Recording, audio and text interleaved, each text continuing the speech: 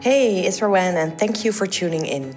This is the Unmachine Yourself podcast, and it suits the title, perhaps, if I tell you a little bit humane, personal about the guest. Now, she doesn't know that I'm doing this, so perhaps she's gonna hate me for the rest of her life. I hope you will not, because I was really impressed by you, Lara. My guest of today was Lara van Druten, and she's the CEO of the Waste Transformers. She's also seriously a powerhouse. If you hear her talk, every word seems interesting and passionate. And I do apologize, in the podcast itself, I also use that word, passionate. I know it's cliche, but once you hear her talk, it seems appropriate. So what happens is this. Her assistant sends me beforehand a bio, right? I always ask for that. And in her bio, it said something like she's an innovative or a visionary entrepreneur. Then Lara comes in and she wanted to check the bio and she says, maybe take out that word. It's not really necessary. Well, it is. If you listen to her story, this woman has ideas that are outside of the box. And even if she doesn't have to write diplomas to do a certain thing, she will come up with a pretty brilliant idea. And still, she doesn't want me to call her a visionary. So I'll leave it up to you. Let me know afterwards. But I hope and expect that we're going to agree that this was a good podcast. There was just one word missing. Have fun. I have on the table Lara van Druten, who is an entrepreneur with a substantial track record in the area of innovation, clean tech, and resource recovery. She is CEO and founder of the Waste Transformers, an award-winning Dutch company on a mission to revolutionize how we deal with waste in a way that is circular, green, clean, entrepreneurial, and smart. Lara, thank you so much for coming here. Hey, thanks for the invite. Good morning. I heard that the traffic was horrible. I hope that the coffee is better than the traffic was. The coffee is delicious, and the cookies also do a lot of good. Yay. So when I read your bio, I'm always curious. So I read you are the CEO and the founder of the Waste Transformers. But I have a humble guess here that when you were a kid, you probably did not want to become a waste transformer. Or did you? No, not at all. And when I was a kid, I grew up in South Africa, and I grew up in a world of a great deal of contradictions. And I was always kind of fascinated by the system that led to those contradictions. So when I was a kid, I actually wanted to be the first female president of South Africa. I love it. Yeah. But I kind of quickly realized that if you want to make things happen, politics is not probably the right place to be. So, I slowly but surely kind of changed my course and thought I was going to be a lawyer for a long time. And then really... Still in the area of social justice then? Absolutely, yeah. And then slowly but surely kind of figured out that I really dislike stupidity and I really dislike stupid systems. So what I really wanted to do was to find a way to kind of buck the system a little bit. And that's what I've probably been trying to do since. And when did you become fascinated with stupidity in unsustainability? I think it's been more of there wasn't a moment. It's been more along the lines of, you live your life, you do your thing, and slowly but surely you kind of ask yourself, well, if we were starting this and designing it from scratch, there's no way we would put a system like this together, right? And then comes the question, well, how would you put it together? Yeah. And slowly but surely, in that way, you start to figure out, well, you're going to do it in a way so that you take care of our planet, you take care of people. And you're not going to do it in a way where you're just kind of blindly destroying things around you. Yeah. And that really is when innovation and sustainability come together. Yeah. And I'm guessing that you're referring also then to the idea that that we now have waste, that we now have products that then turn waste that is often not reusable or not easy to turn into something else, right? Yeah, I read in the recent Circularity Gap report that out of all the resources that we are using, only 8.6% of those are actually currently being recycled and reused, which is really a crazy way of doing things. Yeah. Right. So, and with the waste transformers, what we're trying to do is we're really trying to tackle that circularity gap, but we found really a niche. So circularity is about a whole lot of things. The niche that we really focused on is food waste and organic waste, and specifically that non-consumable food waste. So we don't want that kind of beautiful cucumber that's just a little bit too crooked and therefore doesn't make it to the supermarket. We really want like the potato peels and the stuff that's has gone off and the stuff that you really can't use anymore. And that's the stuff we want to get value from. Yeah. And that's the stuff we want to valorize in a completely different way. And how do you do that for people who don't know your company yet?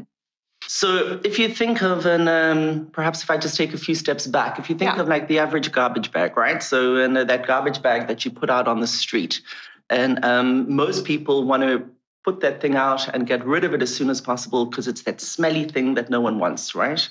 And what we try and do is we try and make waste personal again. So rather than having that garbage bag, which some waste management company comes and takes and you never ever see again, and especially considering that the average garbage bag in the Netherlands travels for about 86 kilometers before it's burnt.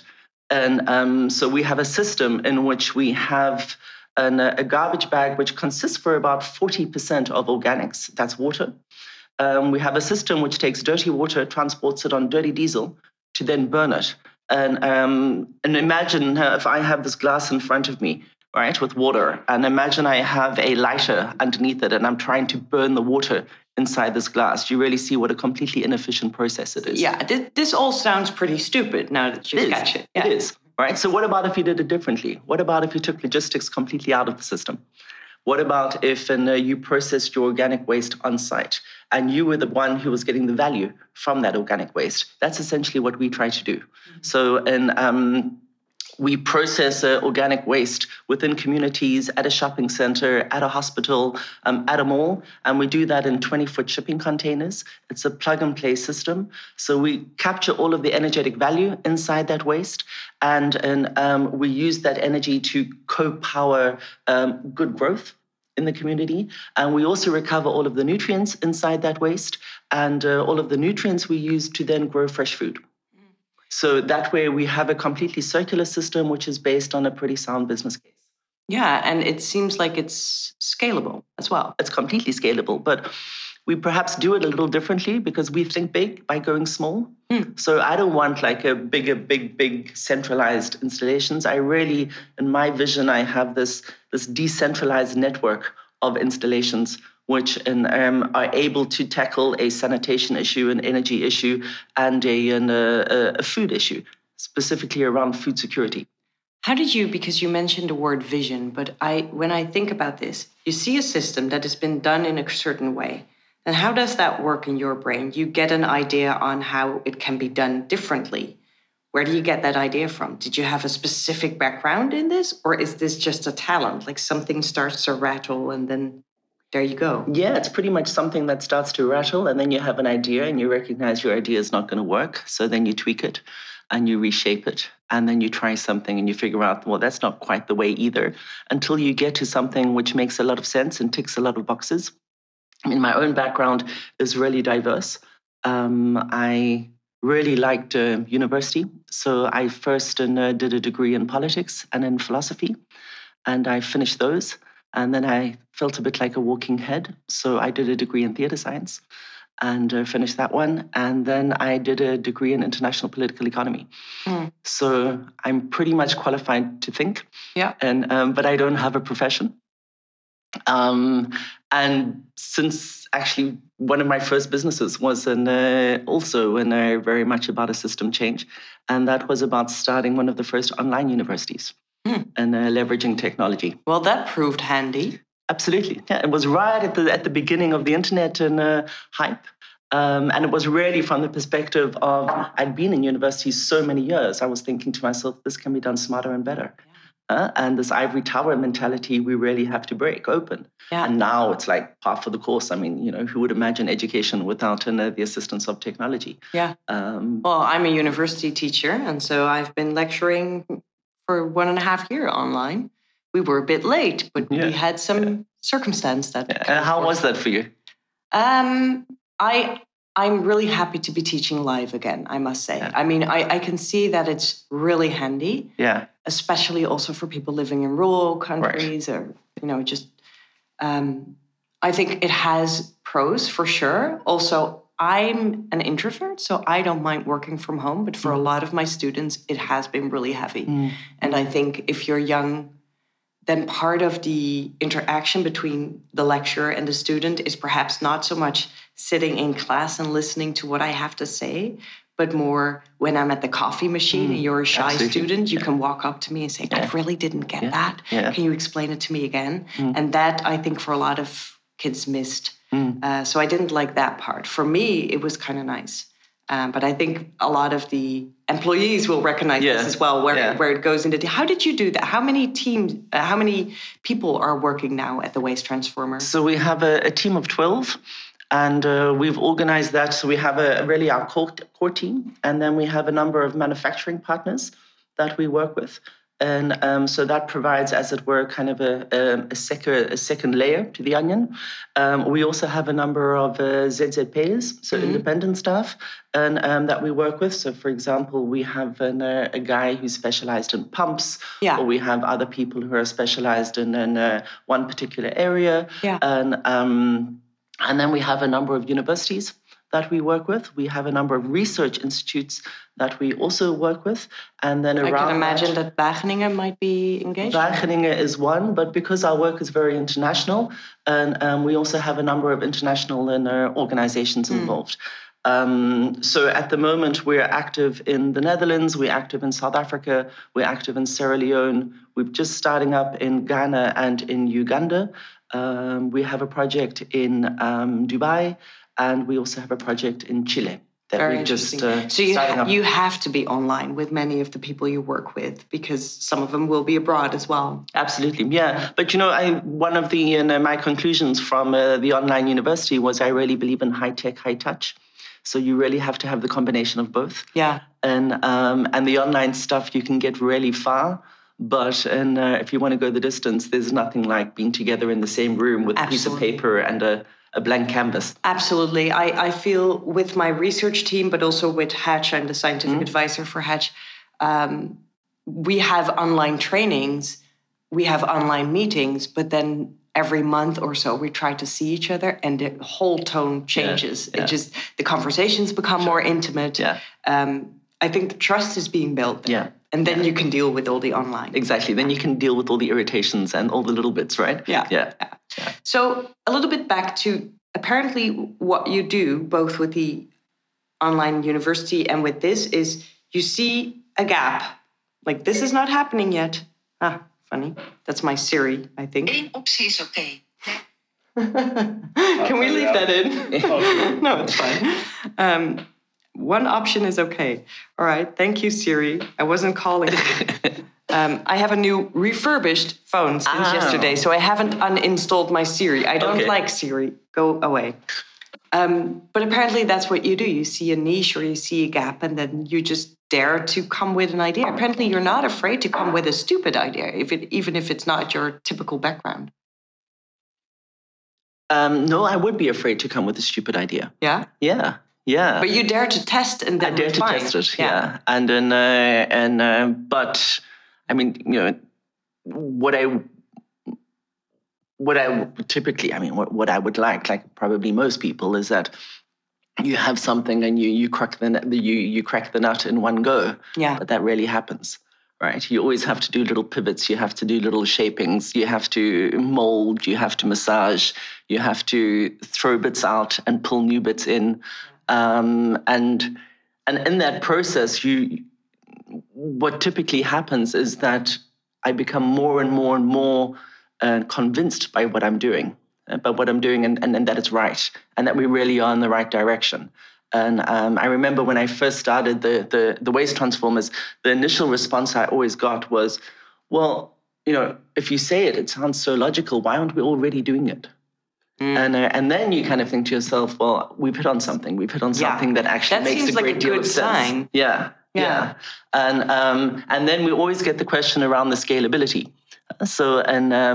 Perhaps to give an example of the way we tackle that kind of scalability issue, which has also been really a challenge, is that we're working currently in Sierra Leone, in Freetown, and we have an installation next to a hospital. So the community provides their organic waste, and youth groups pick up the organic waste, and they're paid for that. They bring it to the hospital, they bring it to the installation, and that co-powers the hospital, and the hospital provides free healthcare for women from the slum areas, and the nutrients inside the waste are reused to grow fresh food for urban farming in Freetown.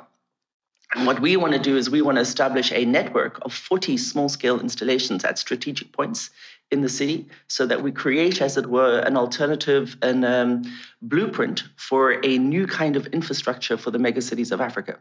So if we can do that in such a way that we're creating this grid, we infuse intelligence into the system, we're creating new work opportunities for locals, and we're tackling the sanitation, the energy issue, as well as the food issue in one go. Yeah, I know a little bit about waste issues in other countries because I've lived in Jakarta slums for 6 years when I was doing my research there, and it just taught me so much about how complicated things can be. Like, for example, just a really major problem there was that slum streets are so narrow that a garbage truck cannot pass. And so what people would do was burn their own waste or they would toss it in a river. And you can't really blame them because otherwise the rats would come, which is horrible for their health. Yeah. And so they had no other opportunity. So when you talk about Sierra Leone, I can at least imagine a little bit. Do you work with local people in order, because this seems like it's a holistic project, so you really have to understand then the situation. So do you then lean on the expertise of locals? Oh, and hugely. Yeah. So everywhere where we are, we really try and work on the basis of partnerships. And part of the challenge is really finding the best and the brightest. And making sure that the people that you're working with, it's not just an alignment in terms of operations, but there really is an alignment in terms of values and what you want to achieve, how you want to achieve it, and what you stand for. And when you find that match, and that really is when you can make a great deal of, you can really make steps. Which is happening now in Sierra Leone. So we have this fantastic partner and a fantastic woman, enormous powerhouse, and she's going for it. And we've also found a equity partner based in the Netherlands and based in South Africa. And we have a term sheet with them for the project finance for these 40 installations. So now we can take it to the next level to see just how we can kind of build that network, taking it again one step at a time, doing a couple of them, learning from it, and sharpening the model as much as we possibly can before we do the full rollout. Do you feel an entrepreneur or somebody who's trying to make the world a little bit more just? I think you can do both. And I think the way to do it in a way that sticks is to make sure that you're doing it with a solid business case. Yeah. Because if you don't have a business case under it, then it's not going to stick. Then you have kind of a one-off. So if you can combine the two, then I think you really are bringing together the best of both worlds. Yeah. Well, perhaps that's a lovely advice, because we're talking in this podcast, we talk about the future of work or the future of companies. And we're always kind of looking to, like, there's so many people with new ideas, right? Mm-hmm. And then we're trying to understand which of those ideas make sense for a future. Should all ideas develop, or perhaps not? Sometimes do we need a new product? But if I hear you talk, you say, well, if you have a good idea that's good for the planet, it can be a business thing as well. But then you have to think about how you earn money with it. Right? Exactly. Yeah. I mean, perhaps another example of what we're trying to do at the moment is with the Johan Cruyff Stadium. For anyone who's a football fan, that's the home base of Ajax. And there we want to place an installation to to process not just the organic waste from the football stadium, but also to use that waste as a driver of social cohesion in the area. So, many of the headquarters around the football stadium will also provide their organic waste, and the energy that we create will co-power the football stadium. The heat will be used for a data center which is underneath the football stadium, and that'll be converted to cold and for that data center. And then we will have a program that we've developed for people with a distance to the labor market, and really train them in circularity and as operators. And take them through a program where we want to have kind of 6 people every year. So we really upgrade their skill set, and they will be there collecting the waste, processing and processing the waste. Many of the organizations involved will be sorting their waste for the very first time, and which is also really exciting if we can make that happen as a spin-off. And then as we go down the line, and what we want to see is if the nutrients we recover from that waste is if it would be possible at all to actually use that to feed the grass mats of the football fields, so that they're also growing on the waste from the neighborhood. So in that way, kind of this thing which is otherwise very much considered as being something smelly, horrible, and becomes something positive, becomes something really cool. Yeah. Becomes something that kind of makes a lot of sense to a lot of people and can improve kind of the quality of life of a lot of people. And if we can make that happen, I had a pretty good day. I think I'm going to use a word that I would prefer never to use in my life because I find it so cliche, but you talk really passionate about your work. What type of leader are you? I mean, do you come into the office before such a good day with all such ideas? Because it now appears, now I have a vision of you in your kitchen, I don't know, cooking or thinking and then getting good ideas and writing them down and can't wait to type it out. Yeah. Or do you more let go and have you created a wonderful team around you? What type of leader are you? How does this work? Okay. Yeah, so it's and sometimes I leave an enormous amount of space for people, and sometimes I'm all over them like a rash. So it's an interesting dynamic that I have, and some people love it, and some people it drives them crazy, and it's. Are you an intuitive leader? Then you just go with what feels right at that moment. Very intuitive. Mm. Yeah. And I think that the other side of that is, I don't mind a bit of chaos, and I'm quite comfortable with it. But I also recognize that most people are not. Most people really thrive in structure, and with the set processes and everything really kind of worked out very clearly. And so I have to make space for that, and I also have to delegate it. Yeah. To make sure that those around me are creating that structure and creating that organization. Yeah. And but because it's such a different rhythm that I have, I can be there giving like huge amounts of energy, and then pull back. If you think about companies of the future, so new companies that might start now, or what do you think they should have? Should they all consider recycling, circular development, things like that? Do you think that has become a responsibility in the world we live in now? Yeah, maybe there's two parts to the question, because the one part is kind of what do companies need, and what do they need in terms of leadership? And I think that that companies lead different kinds of leadership based on the different phases where they are. So, what I'm really good at is taking a tabula rasa, or taking a blank piece of paper and really trying to turn it into chocolate. Yeah, that's and I thrive on that. So from nothing to a lot. Something. There is chocolate on the table, by the way. I'm going to try it in a bit. Yeah. And that's what I'm really good at. So, but once I've done that, and I hunger for the next thing, and it's that point in time when you need different kinds of leadership to come in order to take that and to take a company or to an organization to the next level. From the chocolate to something bigger. To something bigger, maybe to a chocolate factory. Who knows? And but whatever is needed, you need a different kind of skill set. Yeah. So I think that's the first thing. And as a leader, you really need to recognize kind of the phases, what you're really good at, and what you're not that good at, and where other skill sets are going to be stronger and more powerful. Yeah. And then the second part of the question is what should companies be doing? And I really do believe that, part of companies need to have a purpose, and they need to have meaning in what they're doing. And that can be found in many different ways. And it's when you have a purpose and when you have meaning, and however you articulate that, whether it's around circularity, whether it's around sustainability, or otherwise, and infusing meaning into the lives of your clients.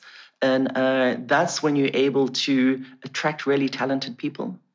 That's when you'll be able to really build a team and come together with other like-minded souls. Yeah. And where you can really make things happen. But this is interesting because I think, those words, purpose, value, meaning, perhaps even passion, I think they have been popular for decades. But I'm a futures anthropologist, so I do a lot of research in companies on the work culture, for example. You see now, especially with the younger working force, that it is one of the main drivers for them. Like, if they do not match with that company, or they will work at a company like, I don't know, Patagonia, because they really believe that it stands for the values. And so I think it's becoming a real thing, while before it was perhaps also a little bit of like a poster on the wall. Yeah. We put out an advert for a new position, I think now like about a month and a half ago. And it was for a mechanical engineer. And, I hear so much about the market is just crying out for technical staff. We were amazed. We got 70 applicants. Wow. And that was in the first 3 days. Yeah. And it was really because people are attracted to this idea of doing something which is meaningful, which is making a difference. Yeah. Which is pioneering and timmering ahead. Yeah. If I can share also one other trend, I think, and then we go to the last question, what I also see is now more trust in companies leading the way, because they have the resources, they have the expertise, etc. They're not as bureaucratic. And so I see, for example, my partner works in a reforestation business and, capturing CO2, etc. And you see a lot of young, super talented people who used to work for government agencies or NGOs now being interested in working in his company. And I think because they see this is doing something, at least, right? Yeah. And I think also, you have that on different levels. So you have kind of the younger companies, the scale-ups or the startups who are, pioneering ahead. But you also have some of the corporates who have been incredibly brave and trying to tackle the way that they do business. And I think, an example there would be a company like IKEA, and where they really have looked very strongly at their business model and have been incredibly courageous in terms of the choices that they're making. Yeah. And as a consequence, they also become, because they've dared to be honest, they've become much more attractive in the labor market. Yeah. And then some of the other kind of oil giants who haven't dared to change. Yeah. Who are still based on a kind of paradigm which is no longer of. And I think they're now starting to also, because otherwise they're just not going to survive, right? But we had IKEA, the head of integrity of IKEA, Binas Chibukchu, here in the podcast. And it's wonderful. And I think we've done some research with them as well. And they really take the culture really seriously. So they really dare to reflect inside, are we doing the right thing? And that's brave. They're still a company. Yeah. So they still have to earn money, etc. Yeah. But they're making big steps. And we've just started collaborating with them. Wonderful. And so we're doing a test in Haarlem, in the Netherlands, to place a installation of ours at the shop to really see if we can capture the value inside that waste, and how we can create kind of down the line eventually, if the test works well, a biohub in which we capture all of the resources inside, and we also link that to fresh food production. Wonderful. That's interesting. We'll keep an eye on that then, from two sides, IKEA and the waste transformers. Wonderful. As the last question, do you have perhaps a book or a podcast or a film or something that inspired you in your leadership role or trajectory that our listeners might find interesting as well? There's a West African saying which I think is really beautiful. And it says, if you have extra rice, the best place to store it is in someone else's belly. And I think if we can do that with business and also in our personal relations, with whatever we're doing, really try and make sure that you leave by adding something good. And that too is a pretty good way to spend the day. That's wonderful. I now recall I climb in my free time, rock climb. And there's always a saying for outdoors people like leave no trail. Mm-hmm. But now I would like to add perhaps also leave something nice instead. Right? Yeah. Thank you so much for coming. Thanks for today. And another thank you, but this time the thank you is for the listeners to this episode of the Unmachine Yourself podcast. If you found Lara's story as inspiring as I did, then please do share it with your own network. Just send it around, tell people about it. It's for us a way to get the ripple effect going. I think we need more future-proof leaders. We need more future-proof organizations. And perhaps more, we need more inspiration on how to get to a world that seems livable and to be realistic there. Because sure, we also want to make money. We also have ideas for companies. And I think Lara just gave us some really good tips for that. You'd also make us really happy with a good review in iTunes, because that makes the podcast episode so much easier to find. Or come and say hi at Instagram. Nowadays, we're there at Join Hatch, and you can send us a direct message, or we're really happy with podcast guest tips or with questions to me so that I can plan a session with you guys where I just answer questions on the future of work, if that's handy or useful or simply fun. Until next time.